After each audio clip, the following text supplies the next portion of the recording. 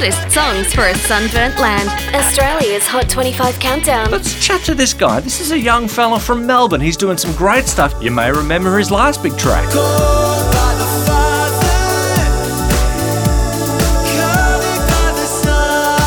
Yeah, that was CVRD, and this is Cameron Charles, and he is on the phone right now live in Melbourne. Hello, Cameron. How you going, mate? Terrific. You're in Melbourne at the moment, Fitzroy. I'm going to have a guess. It's raining. It's raining. How did you know? I just took a stab at it. Yeah, well, nicely put. You've been doing some pretty good stuff since your first single, CVRD. You've got a unique sound sort of going on at the moment. It's like more electronic sort of based. How does that all come about? Who have you been influenced by for that? Cool. Yeah, I guess, growing up in church, like, it's really easy to write in that style because that's what we hear every Sunday and that's what we play. But I was always into pop music growing up and a lot of indie bands and that kind of thing. So I suppose my objective here with Cameron Charles is to try and fuse the two together, take that kind of pop radio 3-minute song approach, but with obviously still, those Jesus lyrics and try and almost even potentially make it youth group or even church friendly for a Sunday. Yeah. Ultimately, yeah. Yeah, the songwriting process, how does that come about? I'm pretty dedicated as a writer. I'll set aside a couple of nights every week just to sit down and pen songs. I love collaborating with other artists as well. So my first song, Covered, or CVRD, as you said, was co-written with a good friend of mine, but High Hope was actually written on my own, which is rare for me.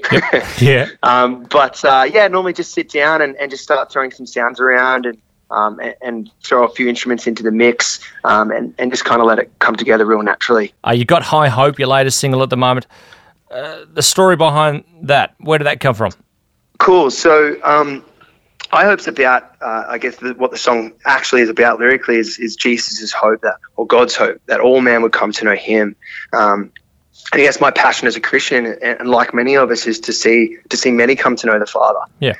So lyrically, that's kind of just where the heart of the song is, and our response to that, and why God would even focus on us or choose us or love on us. But the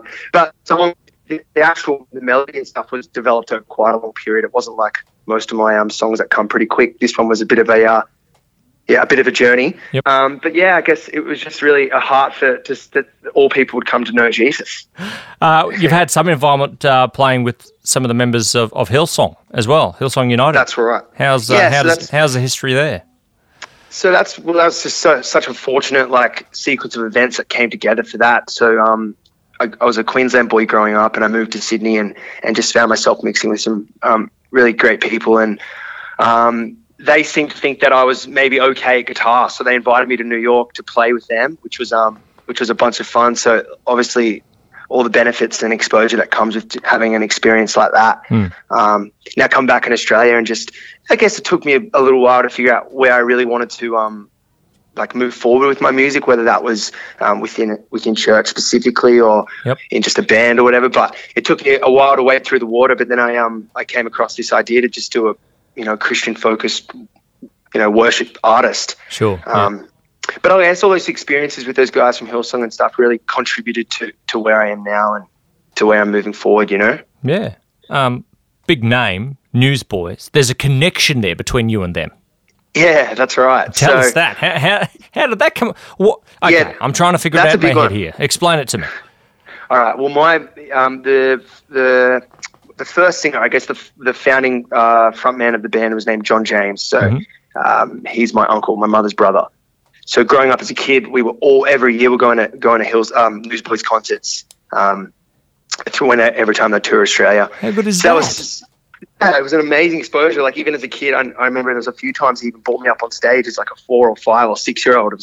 I don't know why he did that, but definitely great exposure from a young age to a big world, and kind of helped me to believe that I guess anything could be possible. Like they were just young boys from the Sunshine Coast that put together a band and moved to the States. And exactly. It is September, the end of the year's rolling in. So any plans to sort of roll out 2016?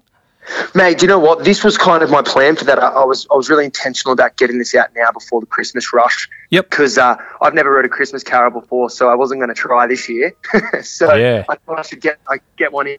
but we're looking after this single full steam ahead for early next year for a couple of new songs, and hopefully get over the States for a tour and really start to see this thing lift off. Cameron Charles, thank you so much for the chat, mate. We are loving your work at the moment. It's not only great music, it sounds terrific, but there's obviously a message there. So thanks, man. That's really encouraging. All the best for 2017, and good luck, mate. Thanks so much, Steve. Love you guys. Australia's Hot 25 Countdown. Find us on Facebook. Just search for the Hot 25 Countdown.